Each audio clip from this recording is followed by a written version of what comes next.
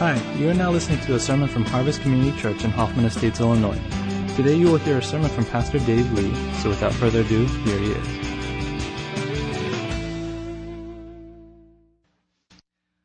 I love that video, and I'll be playing you 2 more clips from that church in the next couple weeks.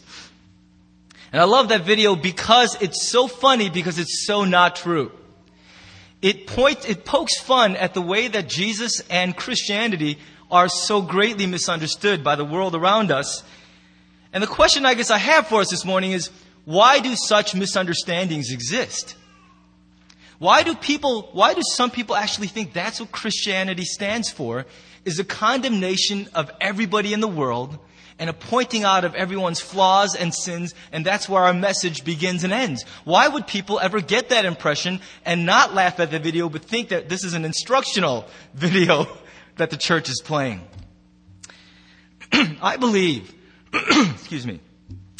that most people develop their opinions of Christianity and of Christ on the basis of very limited interactions with people who say that they represent and follow Jesus Christ.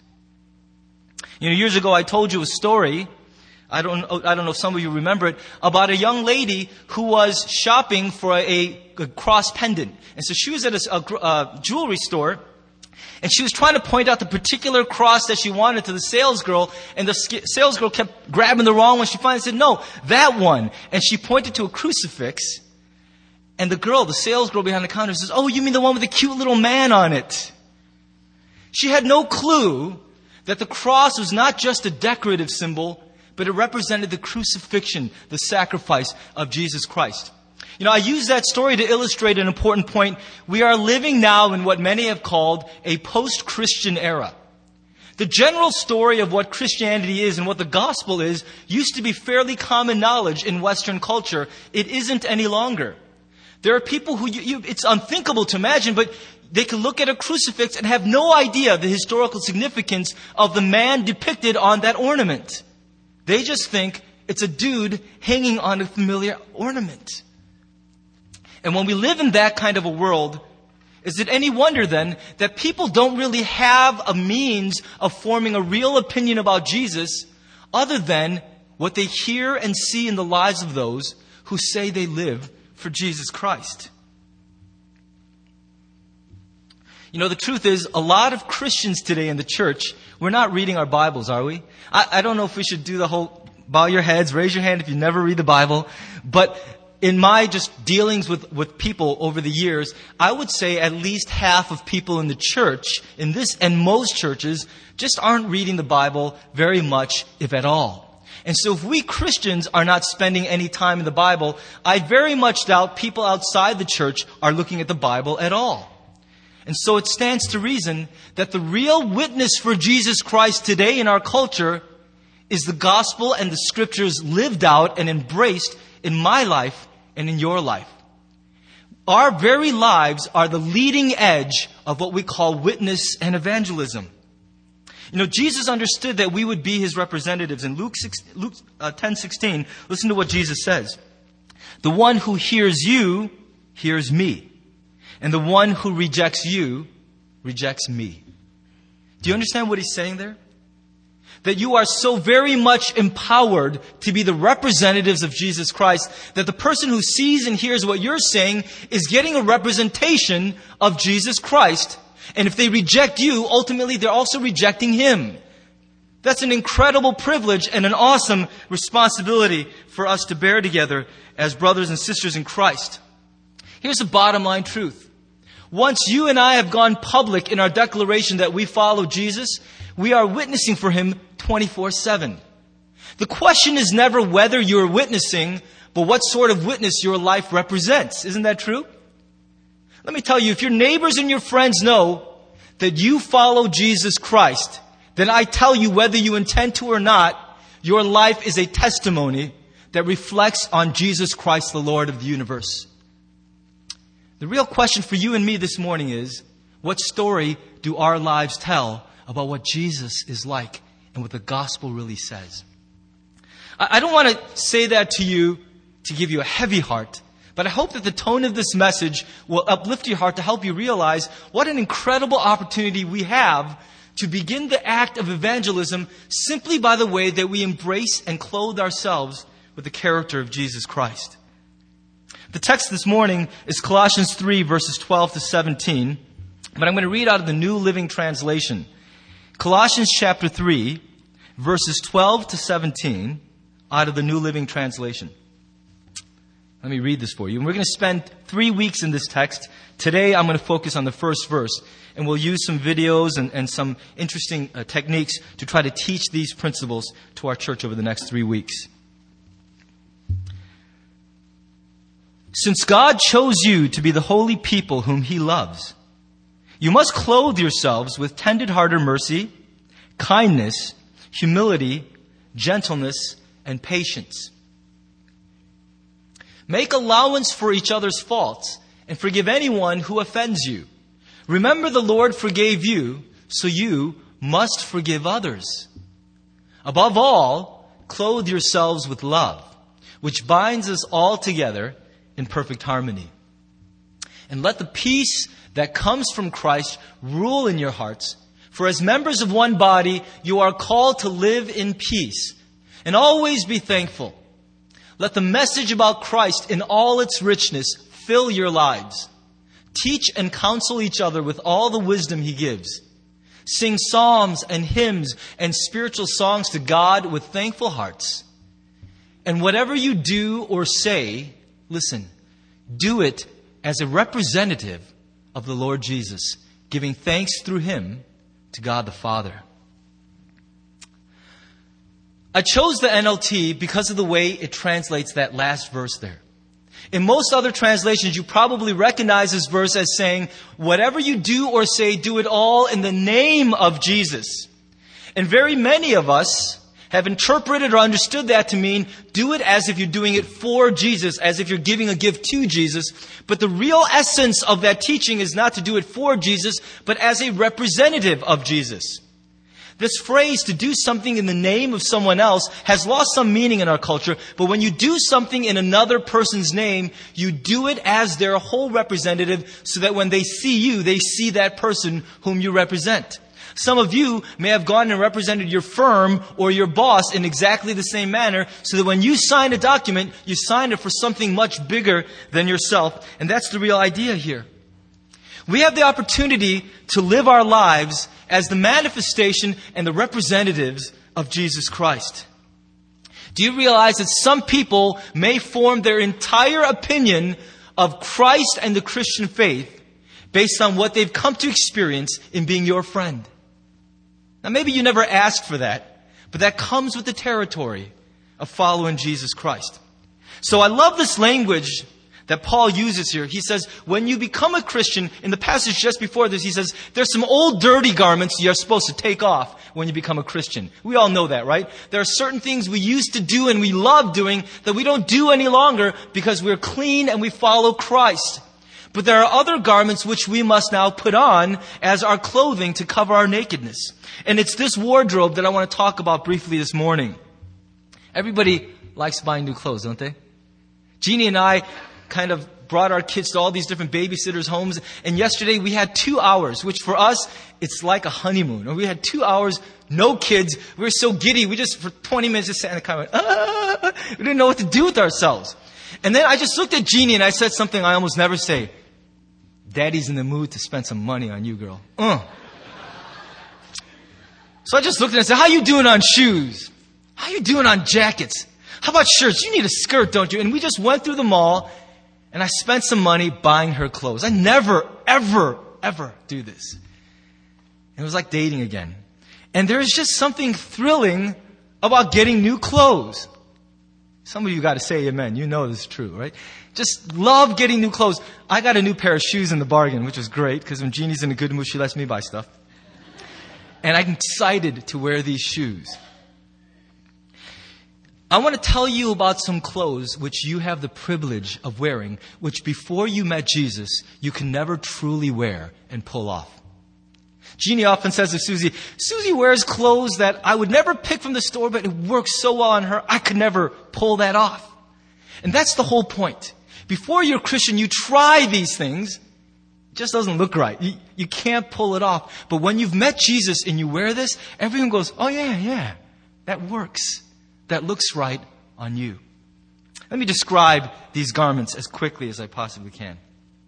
The first of these garments is something called tender-hearted mercy. Tender-hearted mercy. If you are to be the representative of Christ, the first thing most people see about you is your clothing. Don't we sometimes we hate to admit it, but we judge somebody by their appearance. I'm not saying that's right, it's just true. And so the leading edge of our witness is what we look like to people on the surface. This first garment is that we are to be clothed with tender-hearted mercy. You know what this is describing? It's describing that rare quality in a person who, when they see the sorry state of another person's broken life, responds not with revulsion and disgust, but with genuine compassion. This is a very rare and powerful gift. This is something only Jesus makes possible in our lives.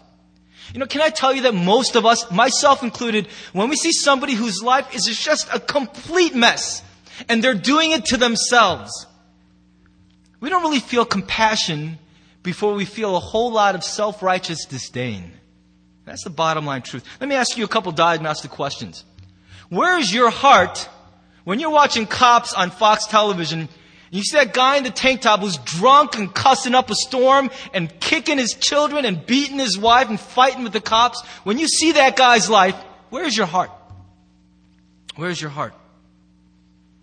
When you see the young woman helplessly destroying her future because of an addiction. A young man throwing away his whole life because he cannot get out of a relationship he absolutely should not be in. When you see a young boy walking through the hallways of the church or the school, bullying other helpless kids, beating them up, strong-arming them, tell me where your heart is. I mean, just the other week, Hans and I broke up a fight. Well, he broke it up. I did some counseling. He manhandled these, pull apart, time out. How do you feel when you see one kid in the church just he cold-cocked him, just pow, right in the face? And you walk upon that scene, tell me honestly how you feel about the offending boy. Some of us, no, that's not honest. Maybe all of us want to open up a can on that kid, don't we? I know Hans did for sure. So did I. Everything in my flesh wanted to take that kid. You like punches, huh? You like punches? And just want to rough him up. You just want, when you see a bully, that's what you want to do. Rare is the person who sees the ugliest ugly in another person's life and is broken by that. There is always going to be a flare-up of righteous anger when we see that injustice, that cruelty. But the heart of Christ produces something in us that when we see that ugliness, something soft also beats inside that says, what had to happen in a person's life to turn a little boy or a little girl into this person? What must have happened in that life to produce such a sorry adult? The truth is that what we're clothing ourselves with is not the best of our own human character. That would be worthless. And we couldn't wear that clothing for very long before we got sick of the outfit. What we're clothing ourselves with is the best of Christ's character. That's why it's so important, if you really want to put on this garment, it's not going to be done through just sheer effort and strain. You can't have tender-hearted mercy by looking at an ugly person and just going, all right, try to imagine their pain and their brokenness. That's not how it happens. This clothing I'm describing to you this morning can only be put on when it's received by recognizing that Jesus Christ looks like this, and He has looked at you in the same way. How ugly have you been in your life? The honest truth is, on a regular basis, I confront my own failings. I've made some mistakes as a leader and as a human being that I just hate replaying. There are some sermons I preach that I feel are so weak, so powerless, that when I hear Jeannie playing it in the car, I just want to get out of the car. I just can't listen to it. There are things I've done that when I see reminders of it, my skin crawls.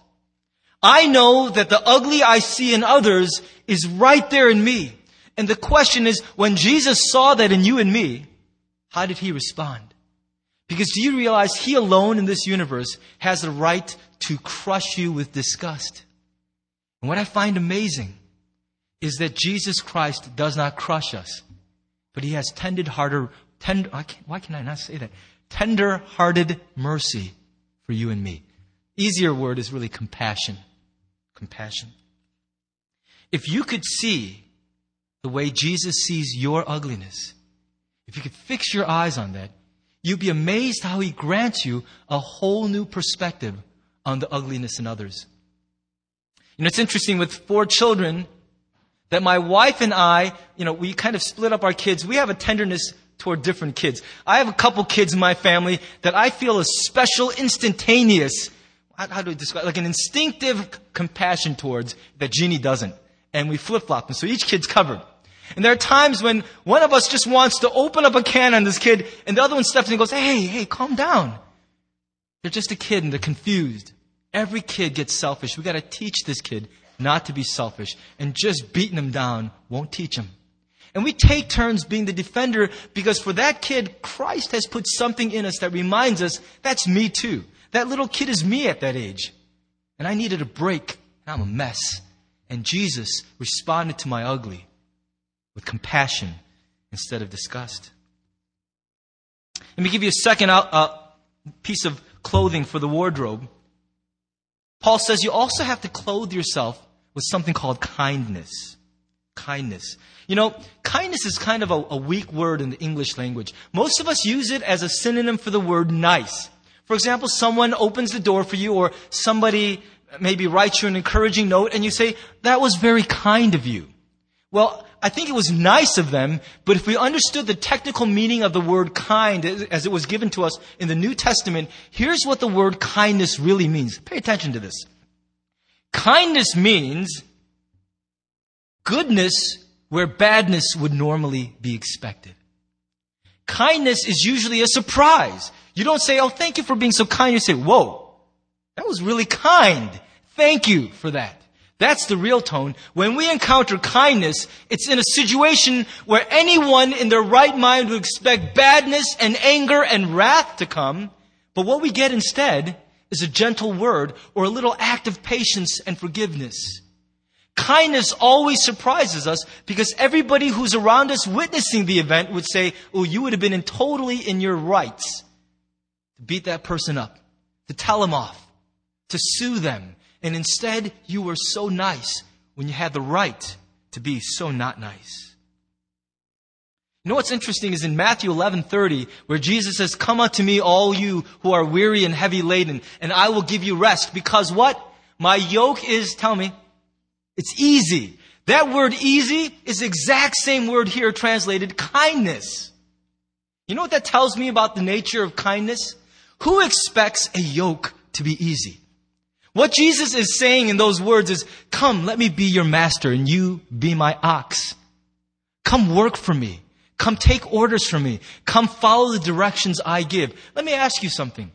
Who in their right mind and their sanity wants to let anybody else become their master? That's not attractive to me. It doesn't matter who the master is. Something in my human nature says, no, I don't really like the sound of that. That makes me very uncomfortable. When you tell me, come and be my slave, let me be your master, and put a yoke on you. Do you know that word yoke is a scary, terrifying word? And yet Jesus says you'll be surprised when you put this yoke on. Have you ever seen an article of clothing that looked really scratchy and uncomfortable, and then you try it on and you go, oh, that's surprisingly comfortable. That's the exact feeling of kindness. You're expecting the worst, and what you find is it's very surprisingly not as bad. In fact, it's actually kind of good. Jesus said, you come and let me be your master. Put this yoke on you. I know you're expecting a dreary, ugly life. You'll be very surprised to find that this yoke is a yoke of kindness. Where you expect dreary suffering, you will find joyful celebration. This yoke will shock you. That's the way that we Christians are meant to be in our world. Everywhere around you, you see people acting naturally. You get cut off, you get betrayed, you get uninvited, you get defriended. What do? What do you do when someone defriends you? That's the worst slap in the face in our culture today.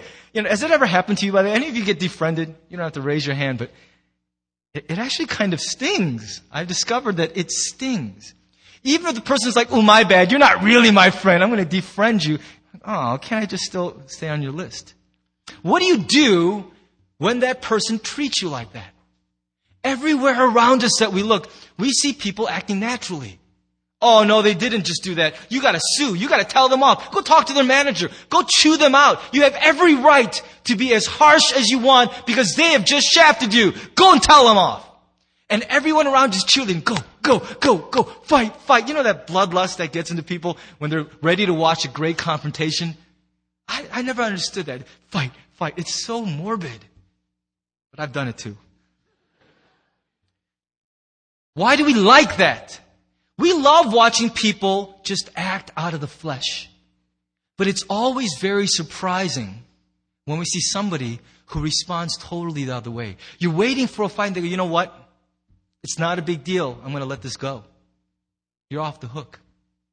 Or, that wasn't very nice. I don't really appreciate what you did. I wish you'd apologize. That's so much better than bam, isn't it? And when you're expecting the punch, and you get a gentle but firm word, that raises eyebrows.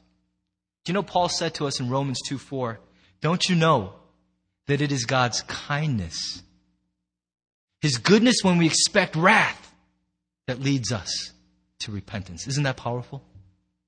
It's God's kindness that leads us to repentance. Well, you look like you're still cold, so let me give you another piece of clothing. Humility. Now, I can go for hours talking about humility, not because I have it, but because I like to have it. Most of you know that I don't have any humility. I wish I did.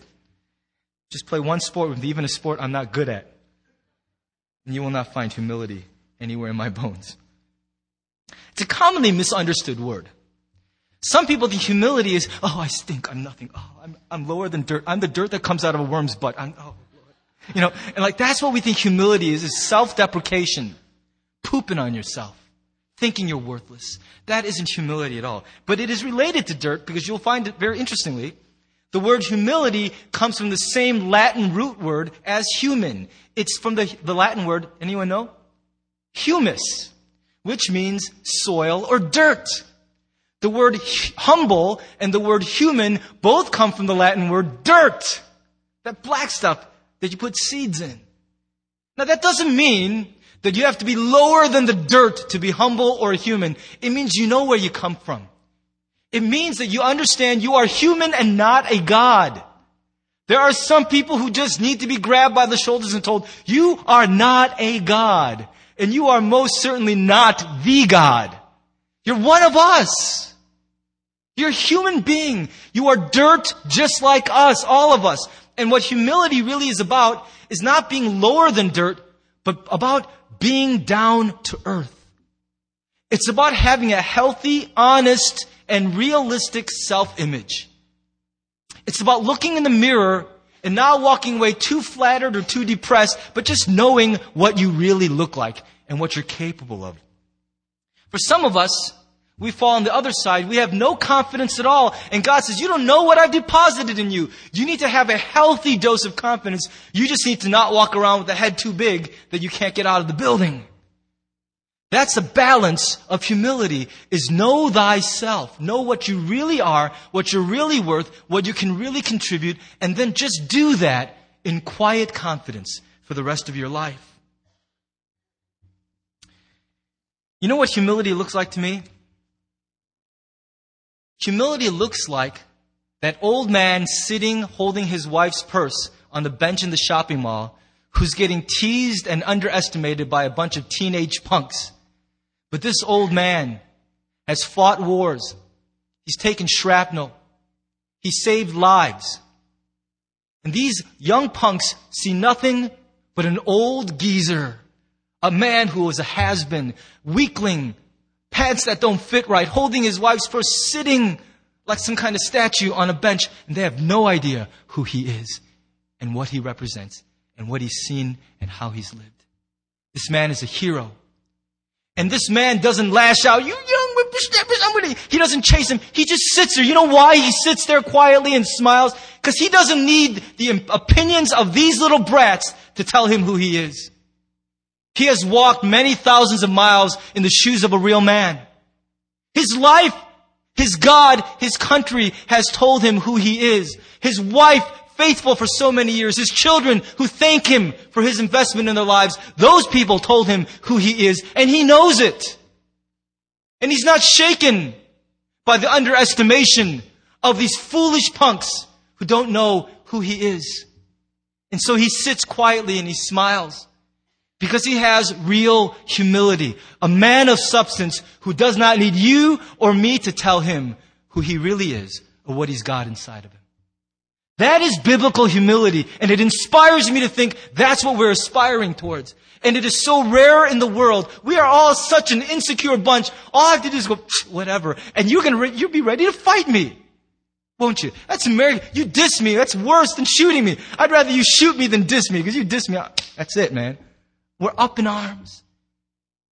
Where is the humility that breeds that quiet strength, that confidence that says, I do not need you to tell me who I am. I know very well who I am. And because God is in control, and because He's told us who we are, we don't need to defend ourselves. We don't need to spend our lives impressing or competing or beating other people or broadcasting how great we are to the world. We just live our lives knowing comfortably, securely, that there is more in me than you could ever imagine. And someday you hang around me long enough, you'll benefit from that because God has put a universe of potential in me. Do you understand what that feels like? What that looks like? Real humility. Quiet confidence that says, I know who I am. Imagine the humility it took for Jesus to be on the cross and listen to these Roman soldiers who actually thought they were the greatest empire ever on the earth, the greatest force ever assembled. And Jesus goes, I have legions of angels at my disposal. How tempting. If it were me, I would have just been like, just one legion, just quick, come down and smack that guy down right there. That one is talking. Just pow, something. If it were me, I could not have resisted. What humility for Jesus to just hang there. Sit, insult away. You have no idea what you're doing. You don't know who you're talking about. Someday you will. And I hope you'll get on my side before you realize who I am. That's humility. And if the world sees that in us, they'll start to understand a little better what Jesus Christ really is like. Jesus was not insecure. Jesus knew himself. And the world needs to know that that's what our Lord is made of. Two more real quick. Gentleness. I'm not going to say a whole lot about gentleness except to say that when you hear the word gentle, what images flow through your mind? Maybe babies' butts. Don't you just love, I know it borders on shady, but I just love touching babies' butts. They're just so soft. It's like, oh, that's the softest thing I've ever touched. I wish I had a baby's butt built right in here. I just all day long. I just like this. Because they're so soft. You think of a butterfly, just... It can't even fly where it wants because any gust of wind is like, whoa, man, I was trying to land on that.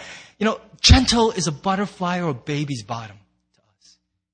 But the word gentle, as it was given to us in the New Testament, again, is a very different word. Let me show you a picture. If you can bring the video back to my screen here, I want to show you a picture that portrays what gentleness really means in the biblical sense of the word. Okay? This is an undoctored photograph of me petting a cheetah in Kenya. It was purring like some kind of house cat. It was just much louder than your cat at home, but still, I forgot where I was, and I was like sitting there posing for pictures, petting a cheetah. What's wrong with me? Now, this picture is a picture of gentleness. You would look at that cat and you would say, "Aw, it's so cute. It's so gentle." Make no mistake, that cat could have bitten my head off and eaten it for breakfast and still been hungry. That cat, if I began to run, what would be the point? 70 miles an hour. It'll catch me. It will maul me to death. And I was in there with 3 other ones. And we just, after a while, I felt like, Siegfried and Roy, only without the expertise. And every once in a while, a flash of panic would overtake me. What am I doing in this cage? I've walked in on the word of some African park rangers who say, oh, no problem. You go in there, they're nice. And I'm like, okay. And I walked into a cage full of cheetahs. Now, I'm showing you this picture partly to show off because, dang, I'm the man. I've petted a cheetah. All right, let's just get that out of the way. But let me tell you the other reason I'm showing you this picture. That cheetah is gentleness. It is calm on the surface, but it betrays the fact that it hides that underneath is incredible power. It could destroy me, but it chooses for some inexplicable reason not to. Maybe it doesn't like Korean food. You don't have to look at that anymore. I'm cool enough for my own good. You know what the point is this. You have inside of you, just like I have inside of me, deposited there by Christ, a spirit of power.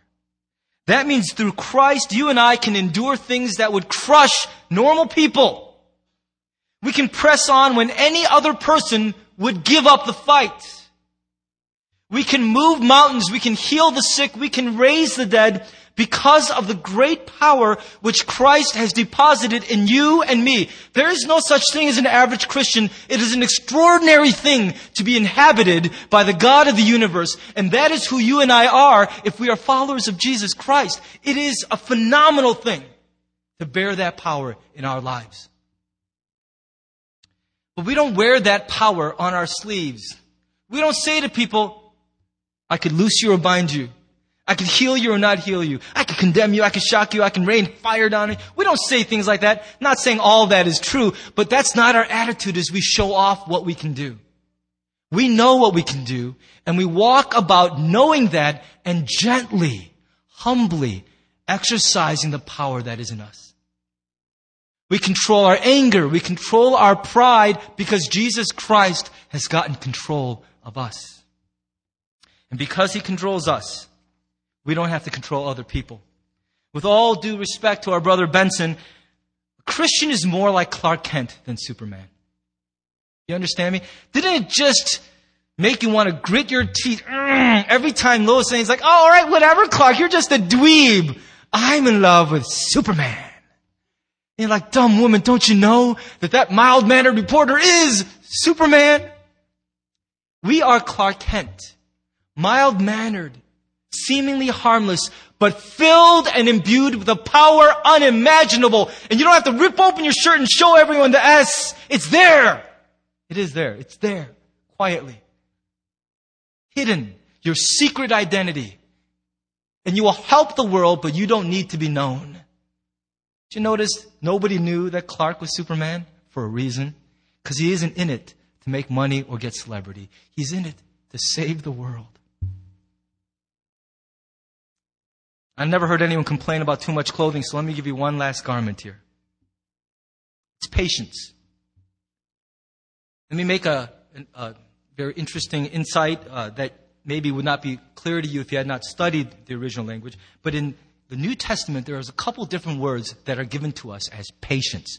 One of them is quite often translated long-suffering. Have you ever heard that word? Long-suffering. No one likes that word because suffering stinks and long-suffering sounds even worse.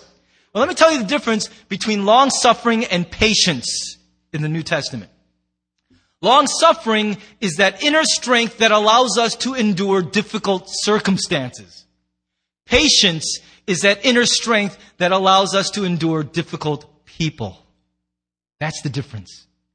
And the kind of patience that Paul is saying is clothing Christ and now clothing us is this quiet inner strength, this power that allows us to endure difficult people.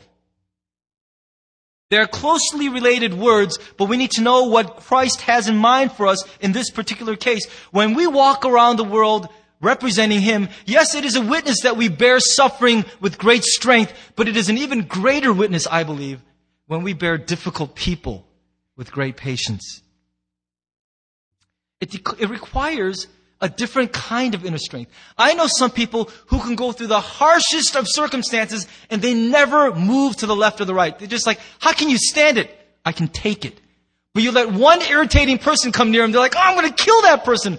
Where did all that patience go? It's a different kind of patience, isn't it? It's a different kind of patience. Do you have that kind of patience that allows you to deal with that person who you just sometimes want to, when no one's looking, take a little hammer, just go, oh man, just want to pound you because you're so draining on my life. Every time I see you coming, I want to walk the other way.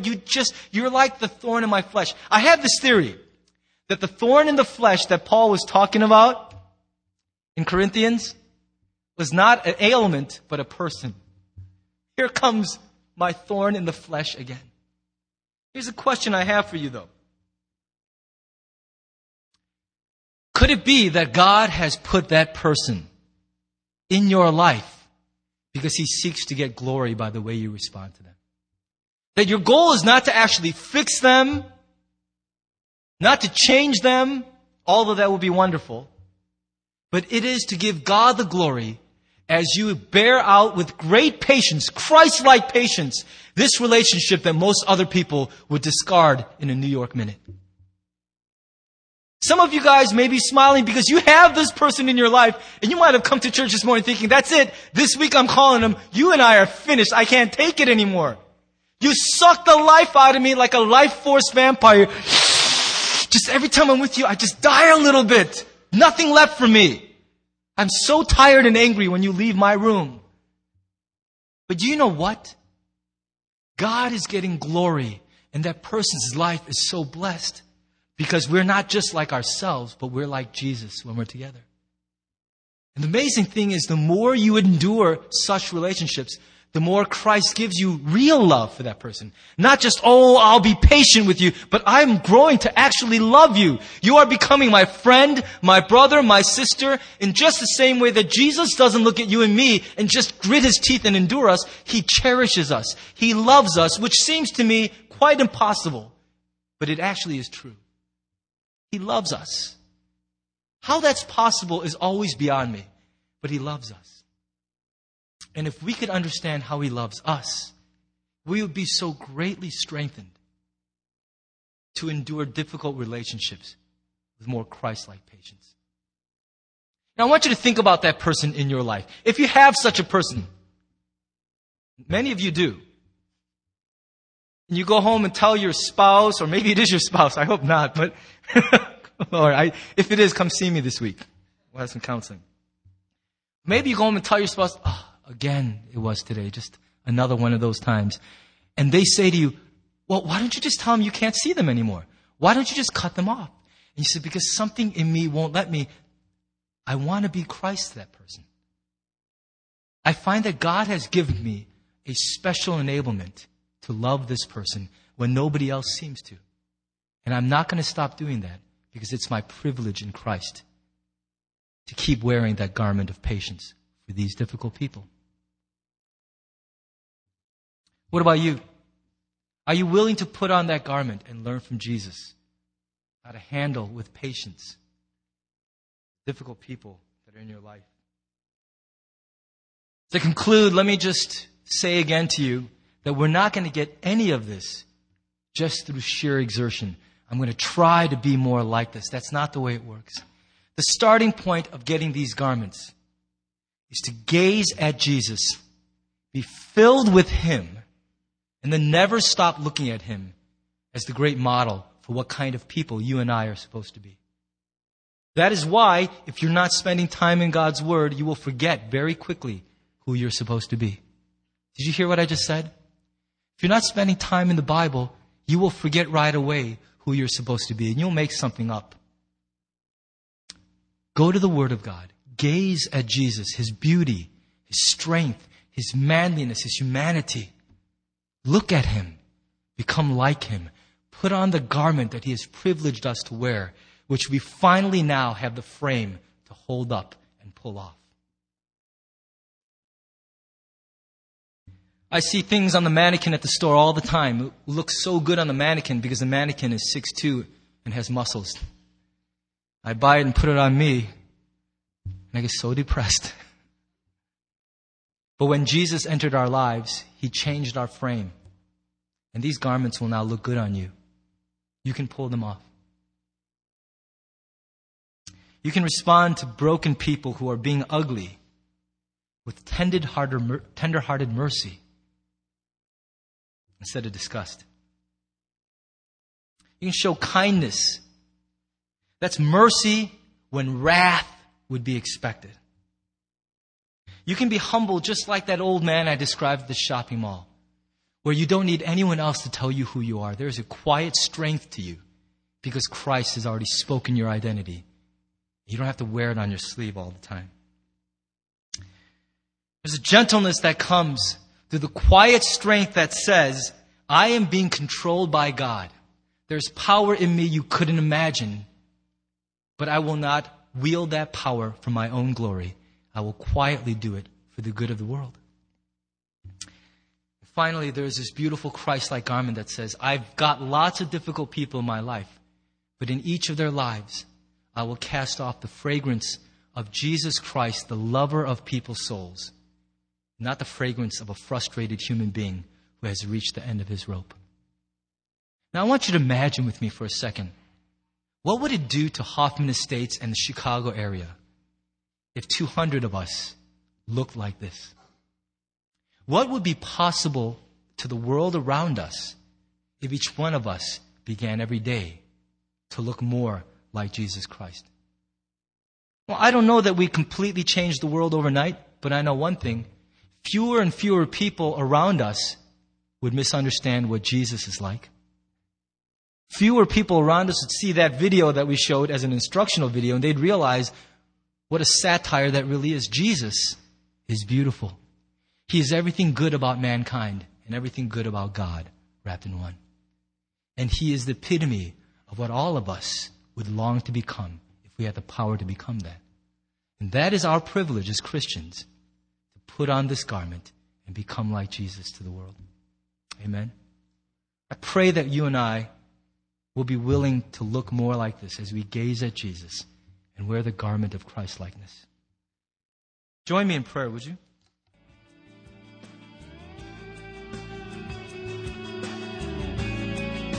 Thanks for listening to the sermon from Harvest Community Church. If you would like more information or have any questions or comments, check out our website at harvest-community.org. Thanks for listening.